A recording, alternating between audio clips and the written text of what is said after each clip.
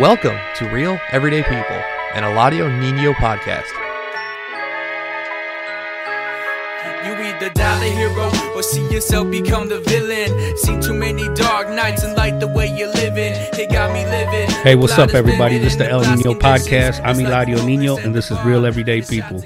So thank you for everybody who's been sharing, subscribing, everybody who's tapping in live, everybody who's going to watch afterwards. I'm going to thank you in advance. Much love to you. I appreciate you guys. Everybody who's been seeing me in the streets and showing me love and support, thank you. I truly appreciate you guys. I want to say happy Father's Day to all the dads and all the men that's out there taking care of their business, taking care of their family, and taking care of their kids. Much love to you guys and all the single mothers who raise their kids, man. Much love to y'all too, because I'll tell you what, man, you know, you guys don't raise the village for sure. But today I got a special guest. I'm very honored and I'm very excited to have her on here. And, you know, we're going to break bread of knowledge and break things down for you guys. So I'm going to introduce Gabriela Santiago Romero. Thank you so much for having me. Excited to be here. Yeah. Thank you. I'm honored to have you here. So Gabriela, she is the Detroit City Council member of Detroit District 6. So, you know, she take care of a lot of business for us, you know? I do. Yes. So, Gabriela, tell the people a little bit about where you from, where you grew up at, you know, and, you know, all that good. You know how we do the good, the bad, the ugly, you know? Sure. It's all been pretty messy, you know. So where am I from? Where I came from? So I'm an immigrant. So I was born in Mexico. I was born in Puerto Vallarta. My family's from San Ignacio, in Jalisco. A lot of folks are that live in Detroit are from San Ignacio. Their families are from there. And okay. I grew up in Southwest Detroit, over on Tarnow and McGraw. I've lived there since I was 6 years old. I've been in the city of Detroit since I was 2. And I still live in the same house that I grew up in, and I love it. My neighborhood is incredibly diverse. It's beautiful. It's there's nothing else. There's no other place like Southwest Detroit. So I'm very proud to be an immigrant. Very proud to be from my neighborhood. Whenever I say where I live, people are like, "Oh, you're from the hood." I was like, "Yes, I am." Definitely. You know, unfortunately, fall asleep to gunshots. I know the struggles that many of our young people dealt with growing up. It's different now. Thankfully it's a lot different now. But yeah, that's where I'm from. I'm still there, and I love it. No, that's really dope. What was it like the transition from, you know, even like schooling and things like that, having to learn English, and then even with your parents and sure. the challenges that they, you know, had to go through and stuff. Sure. So, I didn't learn how to speak English until I was around 5 or 6. I was in Head Start. I went through Head Start, so grateful for Head Start. Where'd you go? I went to Webster Head Start. I don't remember. It was this little, it's the little red is it on West Grand building. Boulevard? No, it's okay. Right behind. So there's Clark Park. There's that street. Or there's that school. It's not Earhart. It's the school across from Earhart. Okay. I know what you're talking about. Yeah. That elementary school. Well, behind that school is like a little shed, a red shed. That's also a school or daycare, Head Start center. When I went there, it was a Head Start. That's where we had Head Start. So I can't remember the name, but yeah, I did actually poll watching there. Yes. Was it last year? Yeah, we were doing it where they were doing all the voting. Yep, and stuff it's a voting over there. site. So that school right behind it, that red building. Yep, I know exactly what you're talking about. Yeah. But yeah, man, I mean, I don't know, when I think about, you know, our people that, you know, that all the challenges, the obstacles that they've went through are still going through, you know what I mean? And then, you know, the impacts of, you know, our families, you know, I mean, when I went to prison in 2002, I had aunts, uncles that had migrated to Detroit. You know, they're from Mexico. All my family, they're from San Luis Potosí, Mexico. And so they migrated from, you know, Chicago to Detroit. And over the time I was gone, you know, my uncle had got deported, and then my aunt, you know, had got deported. So I had 5, 6 cousins that were all left behind, either in Detroit or Chicago, and they were were all young, you know, and they had to like fend for themselves because their mother and their father both got deported, you know, and they weren't like criminals or anything like that. They were like selling elotes and shit on the corner, you know what I mean? Just trying to make an honest living. So, you know, I'm grateful that, you know, your family was able to make it, and, you know, and then you be the product of that, you know. Thanks. Of survival, you know. For sure, yeah. You know, so you started off with struggle. Yes. You know what like I'm many saying? of us that do. Yes. You know, and then you know, I had when I was younger, I used to live in Lincoln Park, and this was back in the 80s. This was back when I was about 5, 6, 7 years old, and I started going to school. And I initially didn't really speak much English either. When I was a kid, I spoke primarily Spanish because once my mother and my father had split up, my mother had my brothers with the Cubano, and this was in the 80s when the Cubanos just got here.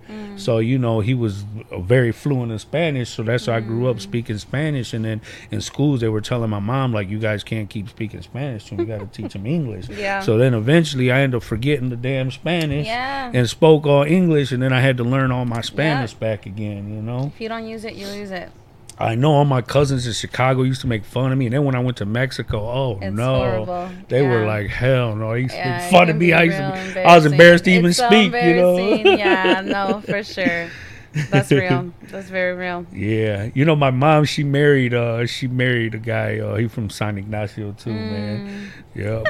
My mom, she something else, and he was something else too. Yeah. Yeah. No, for sure. But good They people are. though, man, for Yeah. real. Yeah. No, I agree.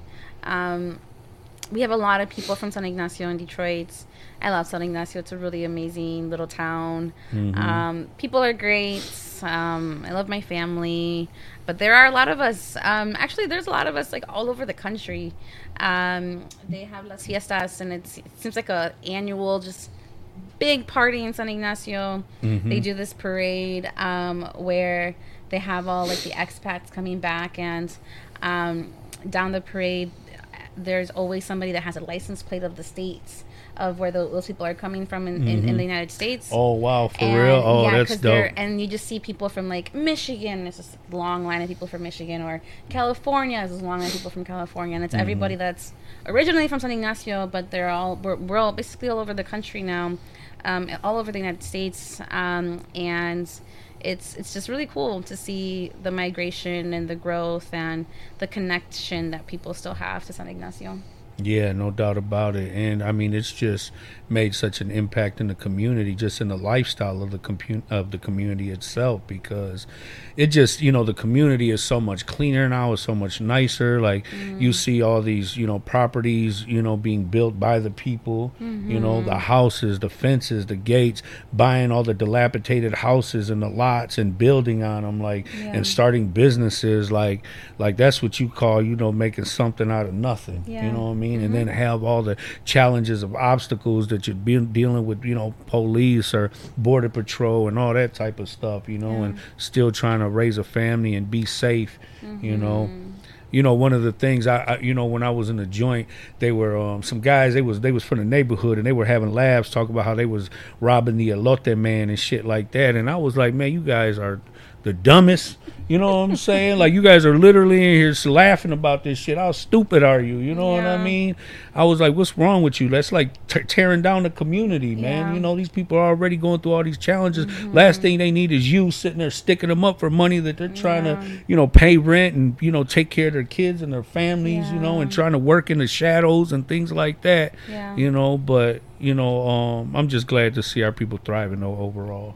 Yeah, I'm gonna start telling them to take Venmo.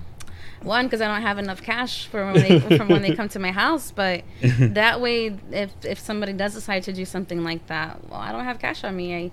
I got it all through Venmo. Yeah, definitely. Yeah. So tell us a little bit about. Do you have like siblings or anything like that, or are you the only child? I have a little brother. There's two of us. My brother's at Wayne State right now, wrapping up school. Okay, good for him. Yeah, I'm going to graduate soon with an engineering degree. Yeah, it's just me and him. So did he start out in like robotics programs and stuff He like did that? robotics. Yes, he did robotics. He really liked it. He still volunteers and does some like, mentoring on robotics. But yeah, I'm glad that he liked it and that he's done some work in it.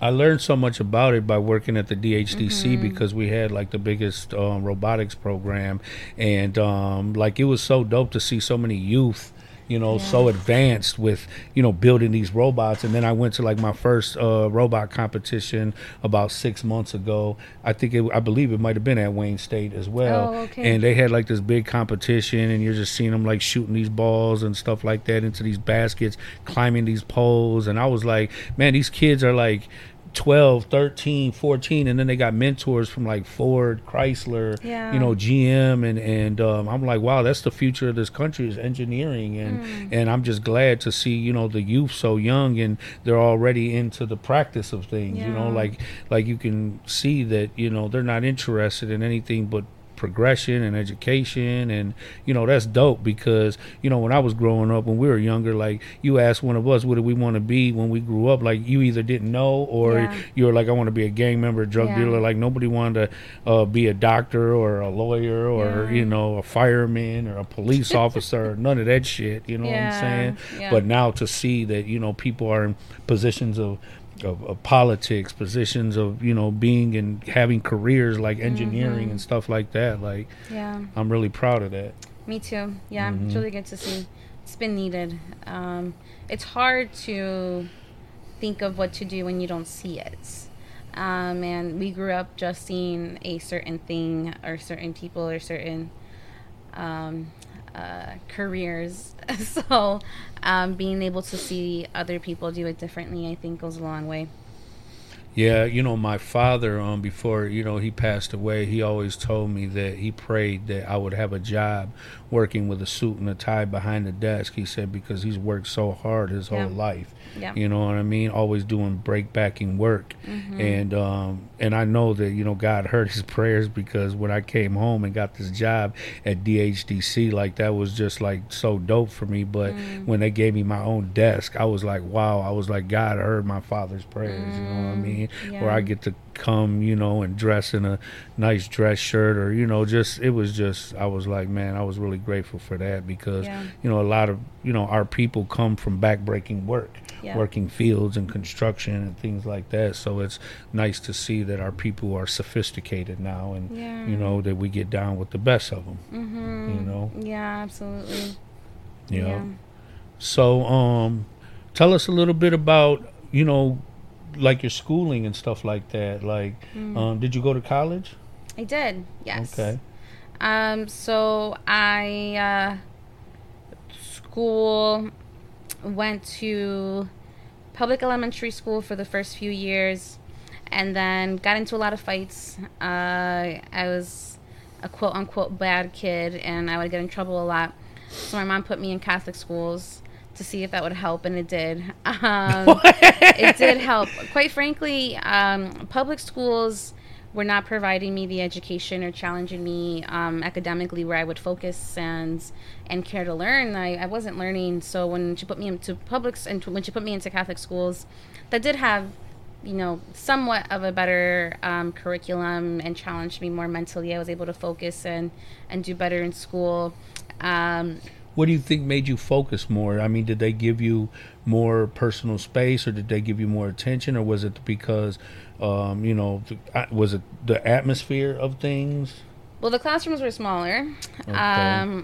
It was smaller classrooms. We all each got our own individual books. It was classroom size. It was resources, and it was challenging, which is important. Kids need to be challenged. We need to be told that we can do things and then given the tools and the opportunity to do that work.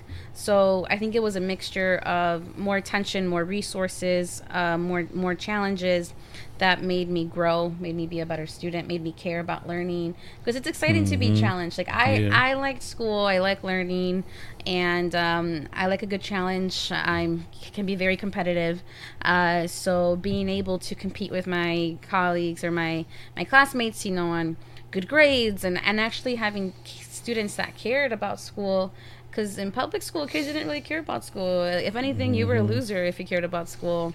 And I was like, oh no, I believe can't. that. Yeah, I believe that. Yeah, kids can be cruel. I mean, For sure. I dropped out of school in 9th grade. I mean, I never even had really any aspirations of ever graduating.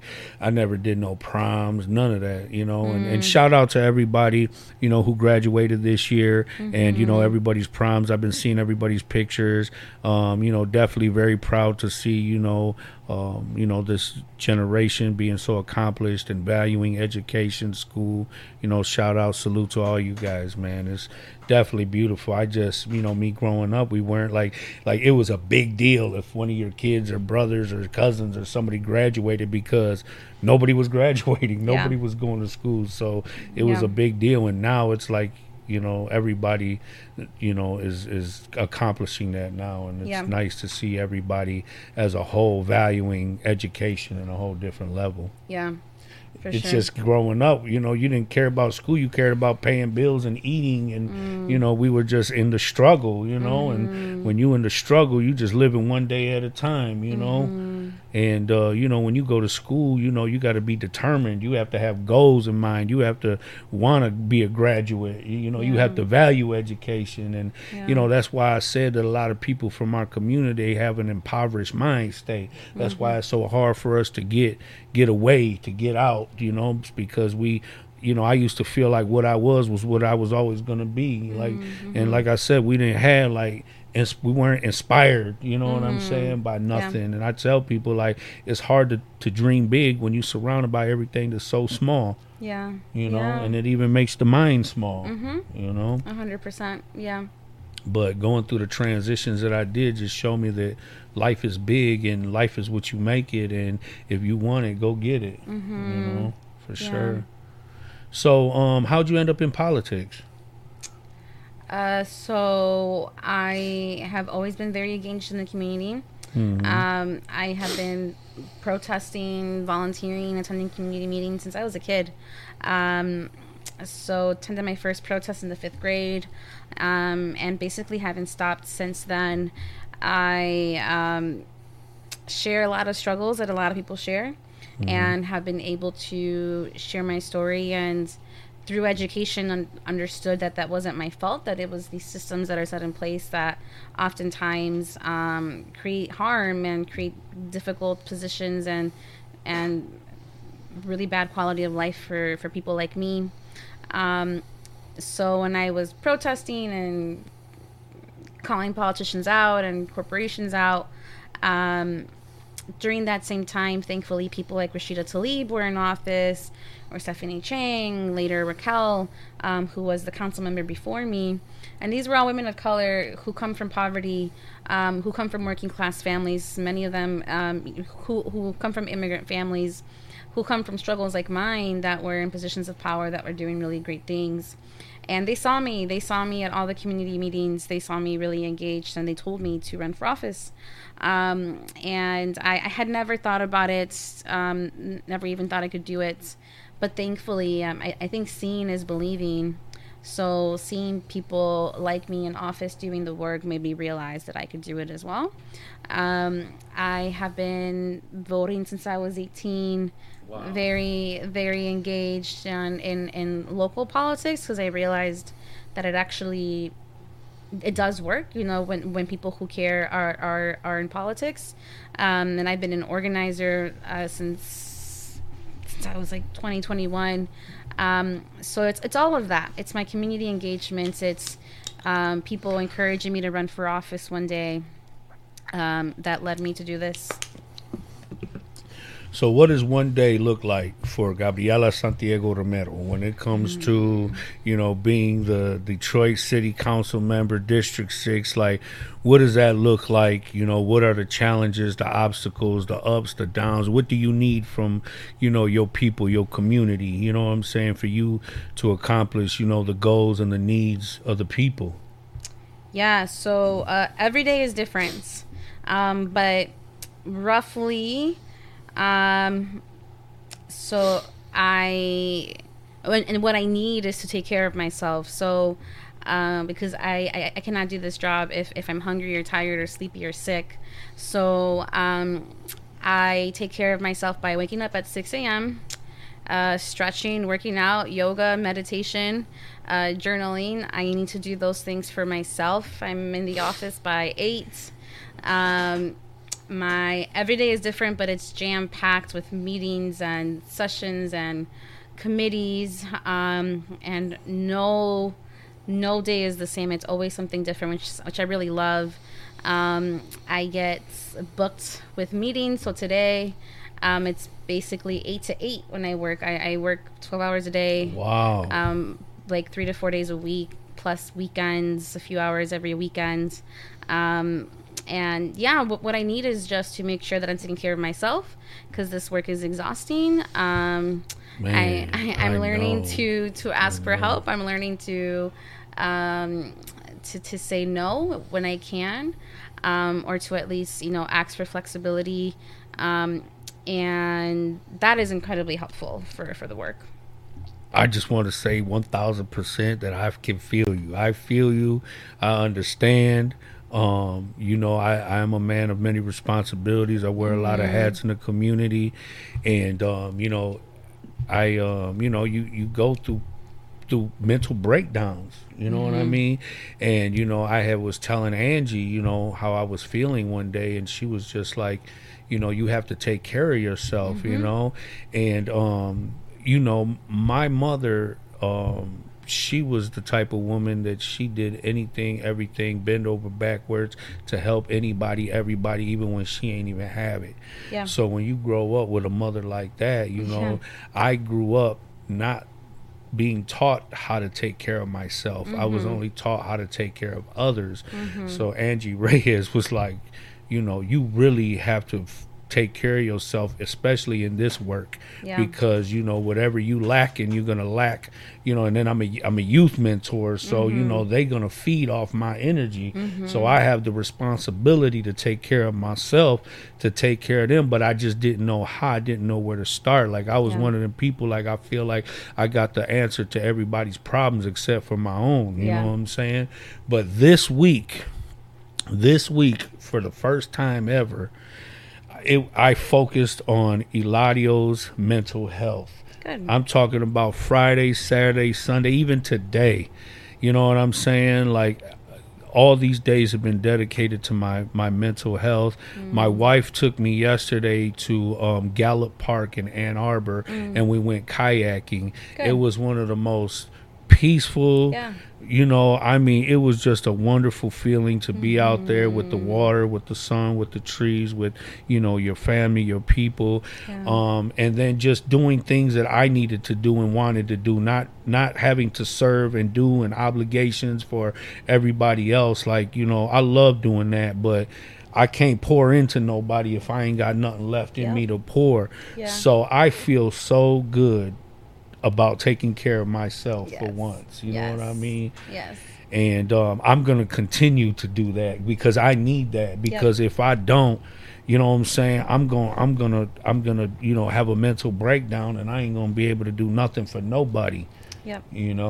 So I understand that it's very important, for people to understand the necessity. And I guess for me, or maybe men in general, or maybe just me, but, you just feel like, I'm strong. I got it. Sure. I got this. Yep. I've been through this. Yep. I'm no stranger to danger. I've been dealing with this shit my whole life. Yeah. I'm used to, all the obstacles and challenges, and I'm used to being strong. But I'll tell you what, you got, it's a sin not to take care of yourself. Yeah. So I'm learning that, and just knowing how good it feels, I want to make it part of my practice on a regular basis. So I'm happy to hear that you do what you need to do for you before you can do for anybody else. Yeah, I need to, or I can't perform to my best, at the best of my ability. So.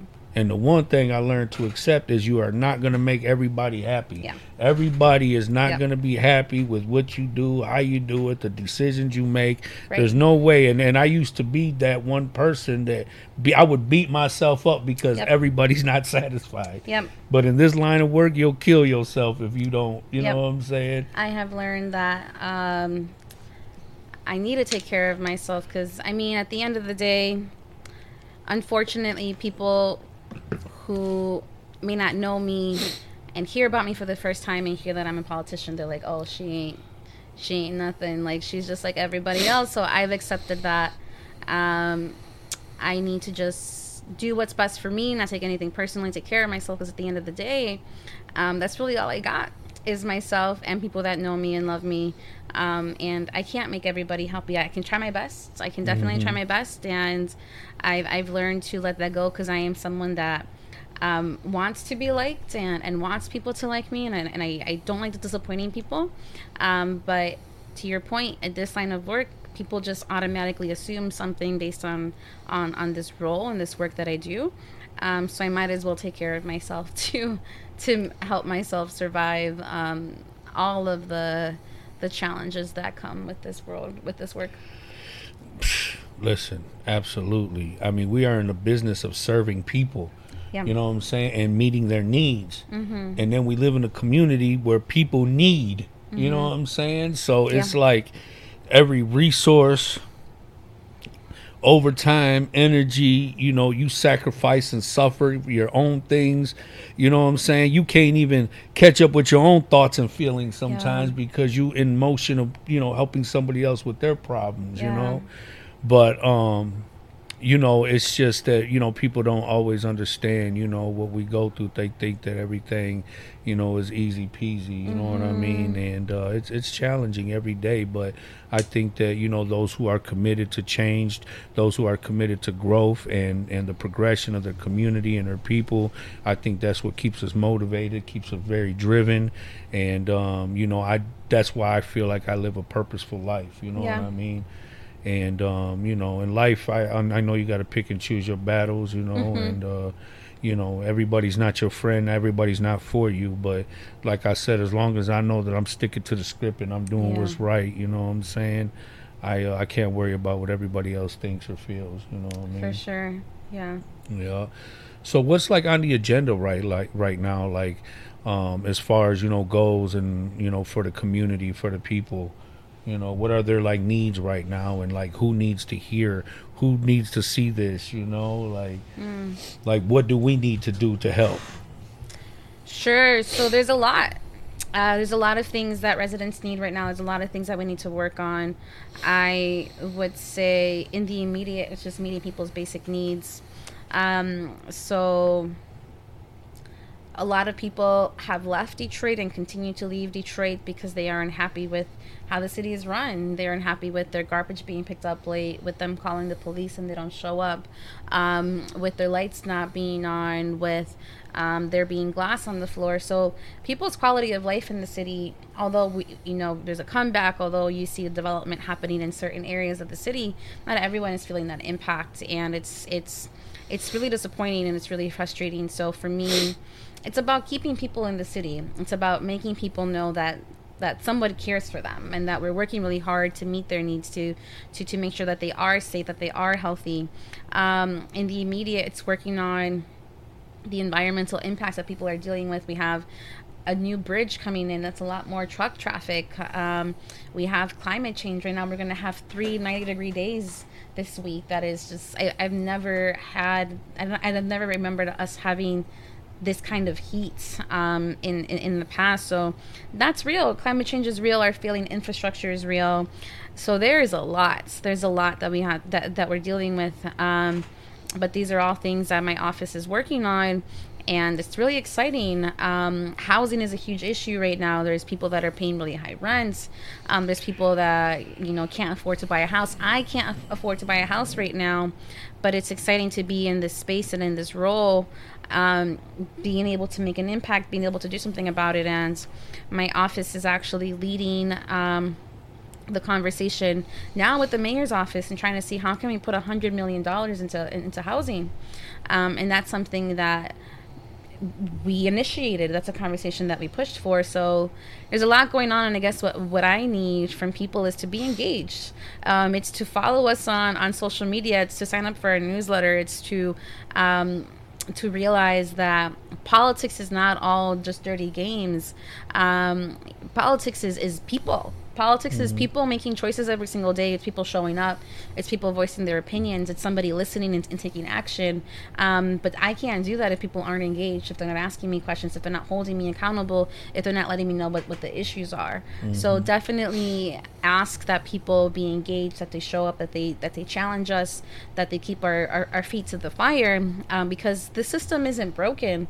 It works, but it only works if you're doing something about it, if you're actually trying. I think that our people are just so used to struggling and getting it how you live and getting it on your own, that even sometimes they feel like their voice doesn't matter. It's been ignored for so long. You know, like I never felt like it was important for me to vote. I just voted for the first time ever like 2 years ago. And the only reason I did is because of where I work at the DHDC. Like, and it felt really good, you know, to do that, because I never thought about it. I never, you know, felt like I ever met the criteria. I never cared enough either. Sure.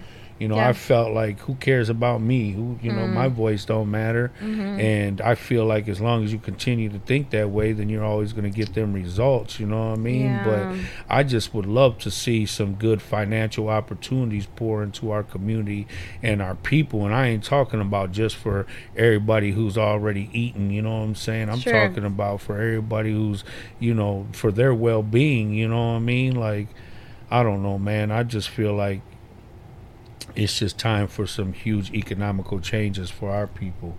You know what I mean? Sure.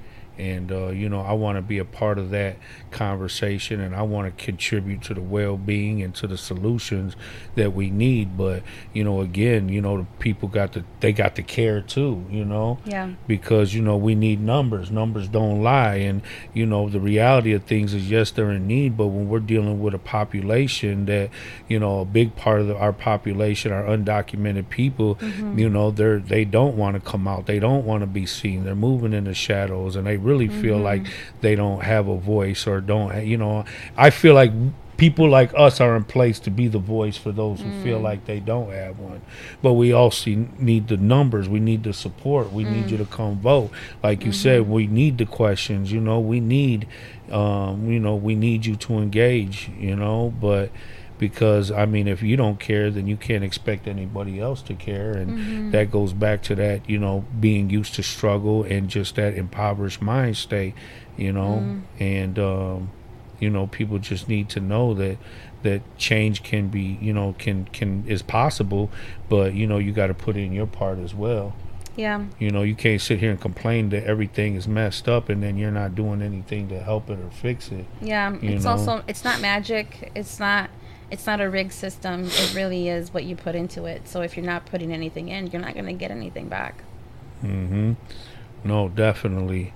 I just, you know, even in schooling, like, I don't know, just everything. Education is different in different places. Like, I wonder, like, how come you can go, you know, over here in a suburb city and get better education? Like, what is different from their education to what we're being educated? Or is it the behavior? Is it the quality of the teacher or the teaching, or, you know, the value of school and education? I mean, what is it, you know? And I'm not saying there's one overall answer for everything, but I know that, you know, life is what you make it. And if I've seen too many generations have been passed on, poverty has been passed on, and not only just poverty in a physical state, but also in a mind state, you know, where people are just used to being poor, used to being broke, used to being hungry, used to struggling, you know what I mean? And, you know, I just need them to know that they have power. They have a voice. They have the ability to change their situation. You know, you can do better. You can be better, but you have to make the change. You got to make the first steps. You can't just sit back and wait for it to come to you. You can't wait for Gabriela to knock on the door with a secure pack for you. You know what I'm saying? Like, you got to come down and make it happen for yourself too. Yeah. You know, I mean, shit, we try to break down language barriers. You know, even at the DHDC, we got resource flyers, and we do it in Arabic, we do it in Spanish, we do it in English. We trying to reach everybody, but, you know, you can lead a horse to the water, but I can't make you drink. Yeah, no, you for know? sure. And then the challenges we got to go through. Everybody ain't for us. You know, we could have most wonderfulest ideas, but if they ain't eating or benefit from it, you know, they ain't really for it, you know. So that's when we need to put the people behind us, you know. Yeah. So, like, when you go downtown, like, who, you know, what challenges, you know, I mean, how do we tap into, like, financial resources, like, you know, I don't know, man. It just every time I look at our people, I see our people starting from the bottom and work themselves up. You know what I mean? But I feel like, you know, I want equal opportunity too. If there's some financial opportunity that could uplift us and uplift our communities or existing businesses or people trying to start businesses, I think that, you know, we should have a fair shot at that as well. For sure. Yeah. No, we do. And honestly, the resources that are out there, as you mentioned, there are so many barriers to even accessing them. And I could go through, you know, organizations, you know, like there's like Motor City Match, there's the Build Institute, there is Techtown, there's orgs that help entrepreneurs, but there's also a lot of barriers for that, for those resources where, honestly, if you were to ask me where the resources are, how to get help, I always just turn to our people. I think that we live in a scarcity mindset when in reality, if we put our resources together, we can support each other and we can go a long way. I'm used to fundraising at a macro level where I'm just asking you for $5, and it's like the idea around Detroit Soup. Detroit Soup is they used to have these monthly dinners where you would they would make soup and have make bread, which is, you know, inexpensive to make, and it's good and it's filling. And they would have 3 people present, and this is still going on, but you'll have 3 different people present an idea. Like somebody wants to open a coffee shop, somebody wants to pay for a youth program, another person wants to open, you know, a storefront where they want to sell shoes, and the idea is that community comes, you pay $5 at the door, you put that money into a pot of money, you hear the 3 people present why they should win that money, and at the end of the day they win whatever was at the door. And sometimes, you know, you collect $500, $1,000, $5,000, because you can give what you can. You don't have to give just $5. So I actually believe in small incremental collection of resources, and I actually believe that our community is full of resources. We're being told that we don't have it, or it feels as if we don't have it. But when we come together and I know I bring rice, you bring beans, you bring tacos, like that's a meal for everybody. Absolutely. And we can all share and we can all survive, and that's really what I think we should be thinking about whenever we're like, we don't have anything. What are you saying? Like, look to your neighbor. Your neighbor is right there, and we can support each other. You know, when I went to Mexico, when I was about 11, 12 years old, but I was always told how poor Mexico was, you know. And granted, it was. Yes. Physically, it was sure. Poor, you know. Yeah. But the hospitality, the spirit of the country, of the people, was rich. Rich. Absolutely. They treat you with love, with kindness. I mean, no matter what they have, you're welcome to it. Like, they treat you with hospitality. I mean, it was just the richness of the people. Like, they weren't stressed. They weren't worried about nothing. Food was plentiful. Food was always fresh. I mean, I watched them kill a goat, a cow, a chicken, or everything. You know what I'm saying? Everything was like they lived off the land for real. I had ate the tunas off the nopales. That's awesome. Man, I was like, man, this is all like from the earth. This is all natural. This is all off the land. And I was like, wow, the culture there was so rich. You know what I'm saying? Like the hospitality, the way people treated. And that was not like, and that was, even at that age, I realized that the difference here in the countries, like in the States, everybody is like always hustle and bustle. Everybody's always worried. Everybody's always stressed out. Everybody's always like, you know what I'm saying, worried about themselves. You know what I mean? What can I do? What I got to do more? I'm not doing enough. You know what I mean? And they were just like, everybody was in cruise control. Nobody was starving.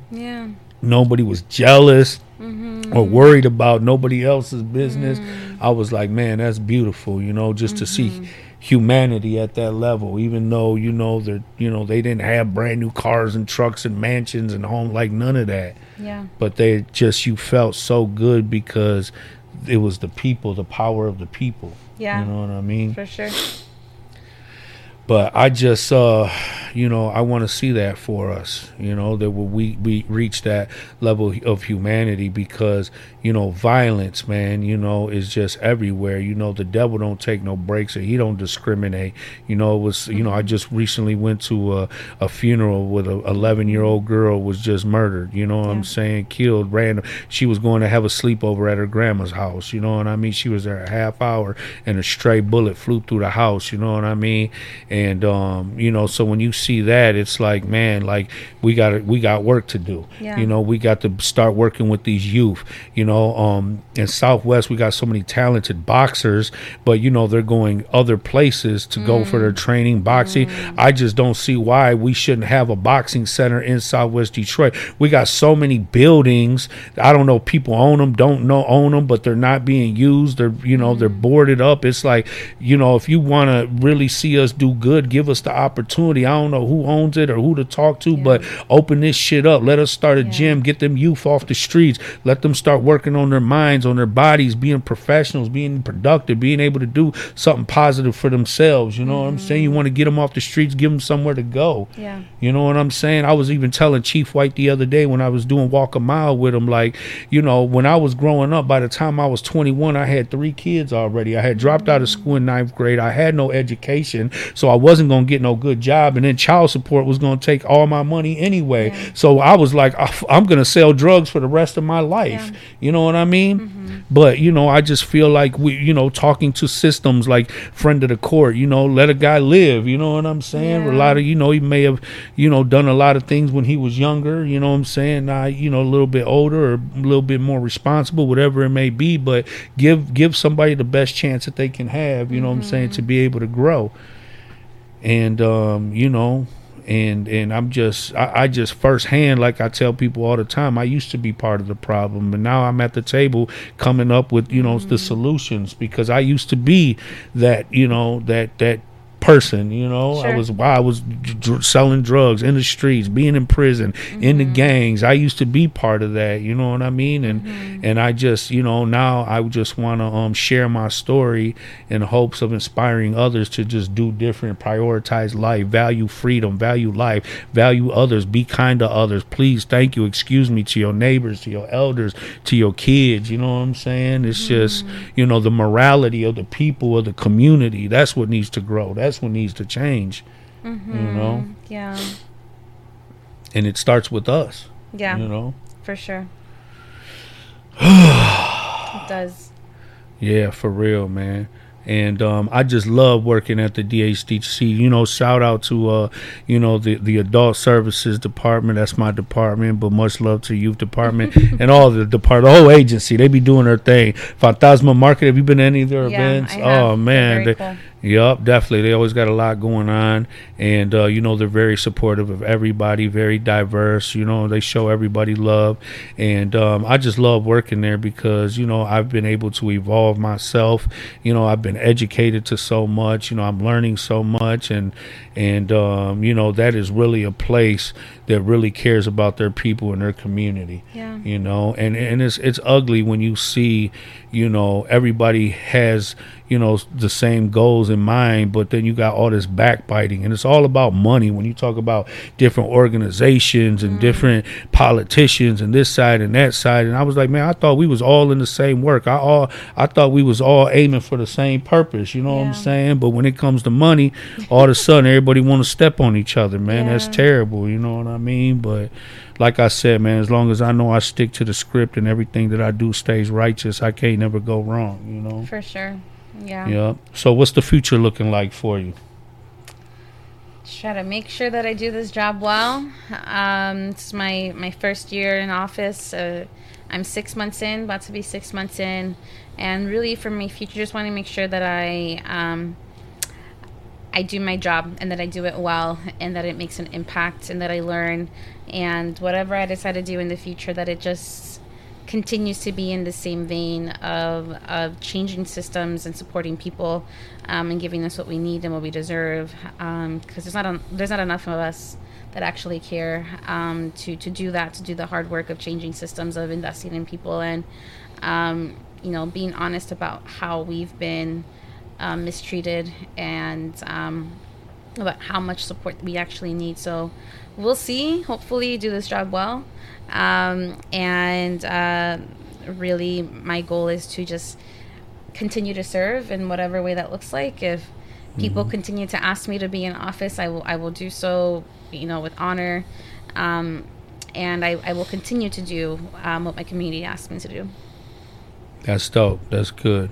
When it comes to BIPOC communities, that people don't know what BIPOC means. It's Black, Indigenous, people of color. But when we talk about BIPOC communities, and you look at the news and you see all the violence and all the murders and drug dealing, and then we talk about, nobody cares. It's like, how you want me to care about you when you don't even care about yourself? You know what I mean? And so I feel like that is one of the biggest things that we have to focus on when it comes to making change in the community, is changing the morality of our people, because they could give us all the money in the world and all the opportunity in the world, but if you don't know what to do with it, you know what I'm saying, then you're just gonna stay the same. So the same way that we ask them to hold us accountable, we're gonna hold you guys accountable too, because this community is not ours and ours alone, it's all of ours, and we all got to play a part in it. You know what I'm saying? And like I said, I was like, damn, we got speed bumps all over the neighborhood because somebody else felt like they needed to govern the way that we conduct ourselves because we can't drive right. You know what I'm saying? You don't go to the suburbs and see speed bumps everywhere. Why? Because they respect their communities. You know what I mean? You don't see all them whippets, canisters all over their community. Why? Because they respect their community. You know what I'm saying? So if all the problems we have all the answers to solve them, and it all starts with us. You know what I mean? But, Gabriela, man, thank you so much for being here. I really appreciate you. I appreciate you sharing yourself with everybody. And, I look forward to working with you and building with you in the future, and anything I can do to help. You know what I'm saying? I'm there for you, and thank you so much. I really appreciate you. I appreciate it. Yeah. Shout out to everybody. Thank you. Much love. I appreciate y'all. Oh, yeah, and happy Juneteenth. You want to elaborate on that a little bit? Sure. So I was trying to pull up the information. I was looking at my phone. So Juneteenth is basically celebration of when enslaved people were freed. But in this country, it took about 2 years for people in the South to know that they were actually free. And I'm in the basement now, so I don't have Wi-Fi to pull the information out to give you the correct dates. But yeah, when there was freedom of enslaved people, there were certain areas in the South that they had not shared that information to enslaved folks. So they continued to be enslaved for 2 years, even after they were freed. Even after slavery was abolished. Even after slavery was abolished. So Juneteenth is the date when they found that out, and when all enslaved people were free across the country.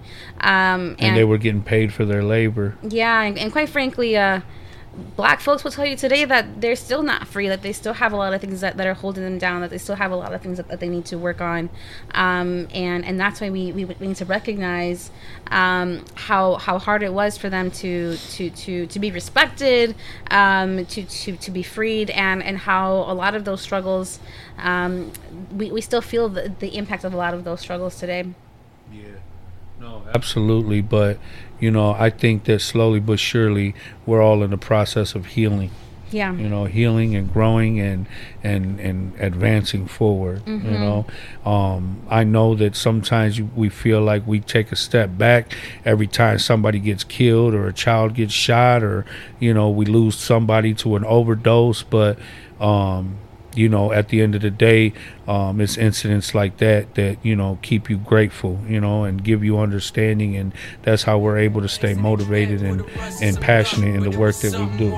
For sure. And it got me upset. Living in that fairy tale American dream. Kill it when you walking with that gangsta lean. Even though you know they go, they all is This has been an episode of Real Everyday People, part of the El Nino Podcast. Check out the El Nino Podcast live on Facebook every Monday night at 9 p.m. Eastern. And for full episodes, the El Nino Podcast is available on Facebook and YouTube.